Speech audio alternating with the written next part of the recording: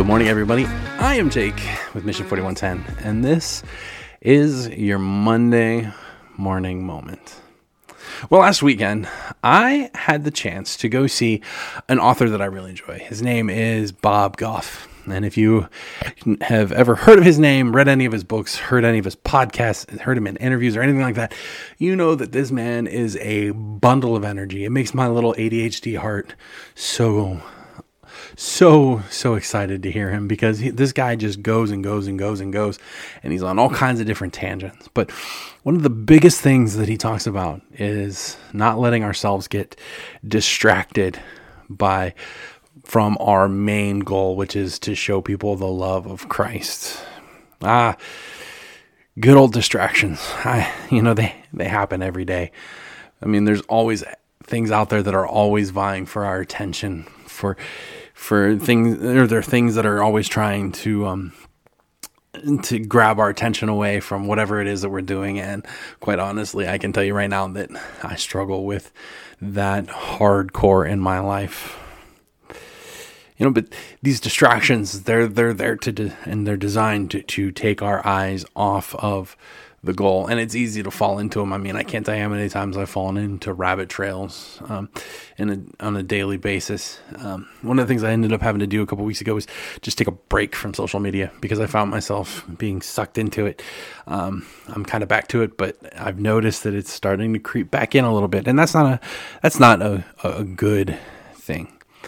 Because distractions, they can keep us from our true mission. In fact, I think one of the greatest tools that the devil uses against us is this thing called distraction. And if we're not careful, we find ourselves kind of falling into this routine of always giving in to these distractions in our lives. I know I, for one, have a hard time sometimes doing that. There's seasons in my life where I find that the distractions are just so much more better to deal with than what it is that I'm supposed to do. There's weeks where I go without doing devotions because I'd much rather be playing a game on my phone or watching YouTube or scrolling through Facebook. And so I just kind of let my devotional life drift away. And unfortunately, it takes a real strong will to bring it back into perspective, where I know that I need to focus on the goal. Now, if you remember right, we're going through John 17, which is the prayer that Jesus prayed after he gave his final sermon, I guess you could say, his discourse to his disciples in the upper room. And Jesus went into this prayer. It's the last time that he would really pray with his disciples, all of them together, before being crucified. And in the first part, we talked about how Jesus was praying for the fact of praying for his relationship with his Father, that he was the Messiah. And last week we talked about how there's this it's not new at all, it's age old. But there's this theology out there that is preaching that Jesus isn't the Messiah, he's not the risen Savior. And we talked about how that's horrible to think about, because the whole reason that we are called Christians, the whole reason that we are called followers of Christ, the whole reason that we read the Bible is because we believe in the salvation that comes to us through Jesus Christ's death and resurrection. And like I said last week, Jesus was praying about his relationship with God. And now Jesus is actually going to move into praying for the disciples that are seated with him around the table. I'm going to start reading in verse 9. He says, "I am praying for them. I am not praying for the world, but for those whom you have given me, for they are yours. All mine are yours, and yours are mine, and I am glorified in them. And I am no longer in the world, but they are in the world, and I am coming to you. Holy Father, keep them in your name, which you have given me, that they may be one, even as we are one. While I was with them, I kept them in your name, which you have given me. I have guarded them, and not one of them has been lost, except the son of destruction, that the scripture might be fulfilled. But now I am coming to you, and these things I speak in the world, that they may have my joy fulfilled in them. I have given them your word, and the world has hated them, because they are not of the world, just as I am not of the world. I do not ask that you take them out of the world, but that you keep them from the evil one. They are not of the world, just as I am not of the world. Sanctify them in the truth. Your word is truth. As you sent me into the world, so I have sent them into the world. And for their sake, I consecrate myself, that they also may be sanctified in truth. Jesus is praying for his disciples that they remain unified towards the goal, that they realize that they are not of the world. They are in the world, but they're not of the world. And then he prays for this thing called truth. What is truth? Let me ask you that question. What is truth? And how do we find truth? That's the other question. You know, a lot of people think that truth is objective. In fact, that's kind of the way that our world works nowadays, is that truth is objective. It's how you see it. So whatever the truth is how you feel the truth should be, or where you think the truth should be. But the problem with that is that truth is always subjective. It's always fact-based. We can't bend the truth.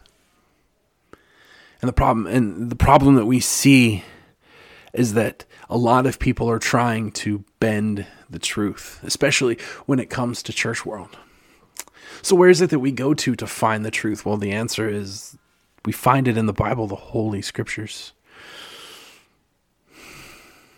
That's where we actually find our truth. And honestly, nowadays, it's really blurred.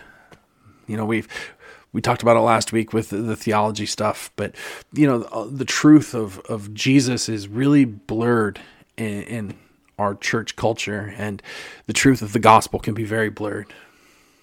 And I think a lot of it has to do with distractions. We allow these outside distractions to come into the church and to come into our faith, and we allow them to keep us from focusing on what the true mission is. Remember, I said that the enemy loves to use distraction because it really can turn us away from the goal that we're supposed to be at, and it makes us focus on something else. And unfortunately, what I see now is a church that is extremely distracted.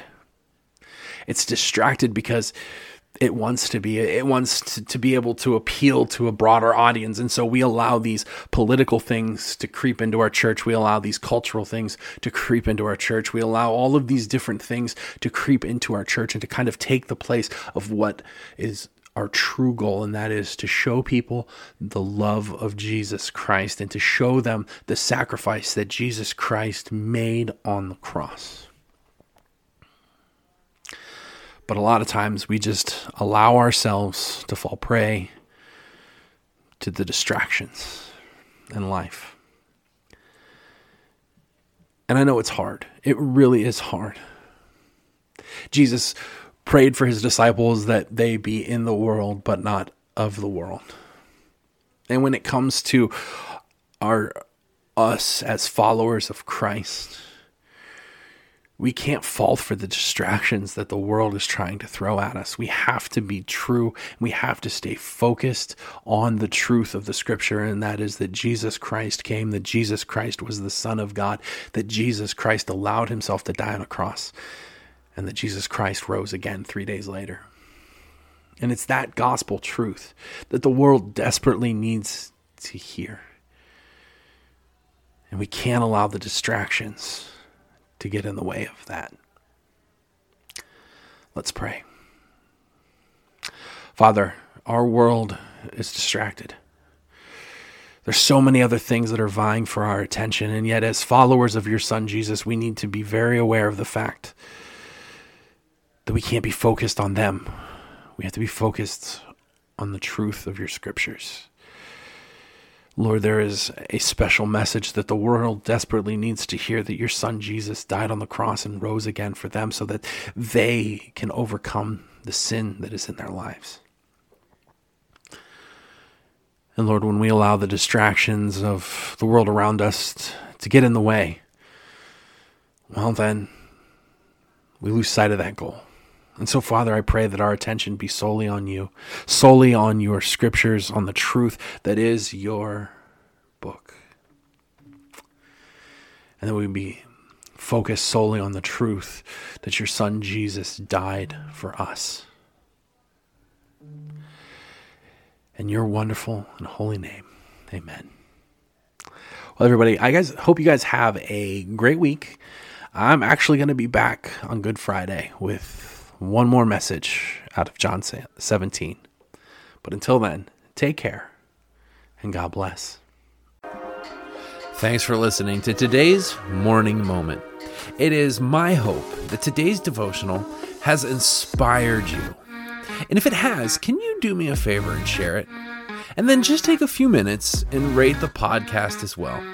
These two things will help me immensely to reach more people and to help them to experience the gospel of Jesus Christ like never before. Also, don't forget to subscribe so that you can get the podcast when it releases. If you'd like more Mission 4110, check us out on Facebook, Twitter, and Instagram. And once again, thank you for joining us on the Mission 4110 podcast. Take care and God bless.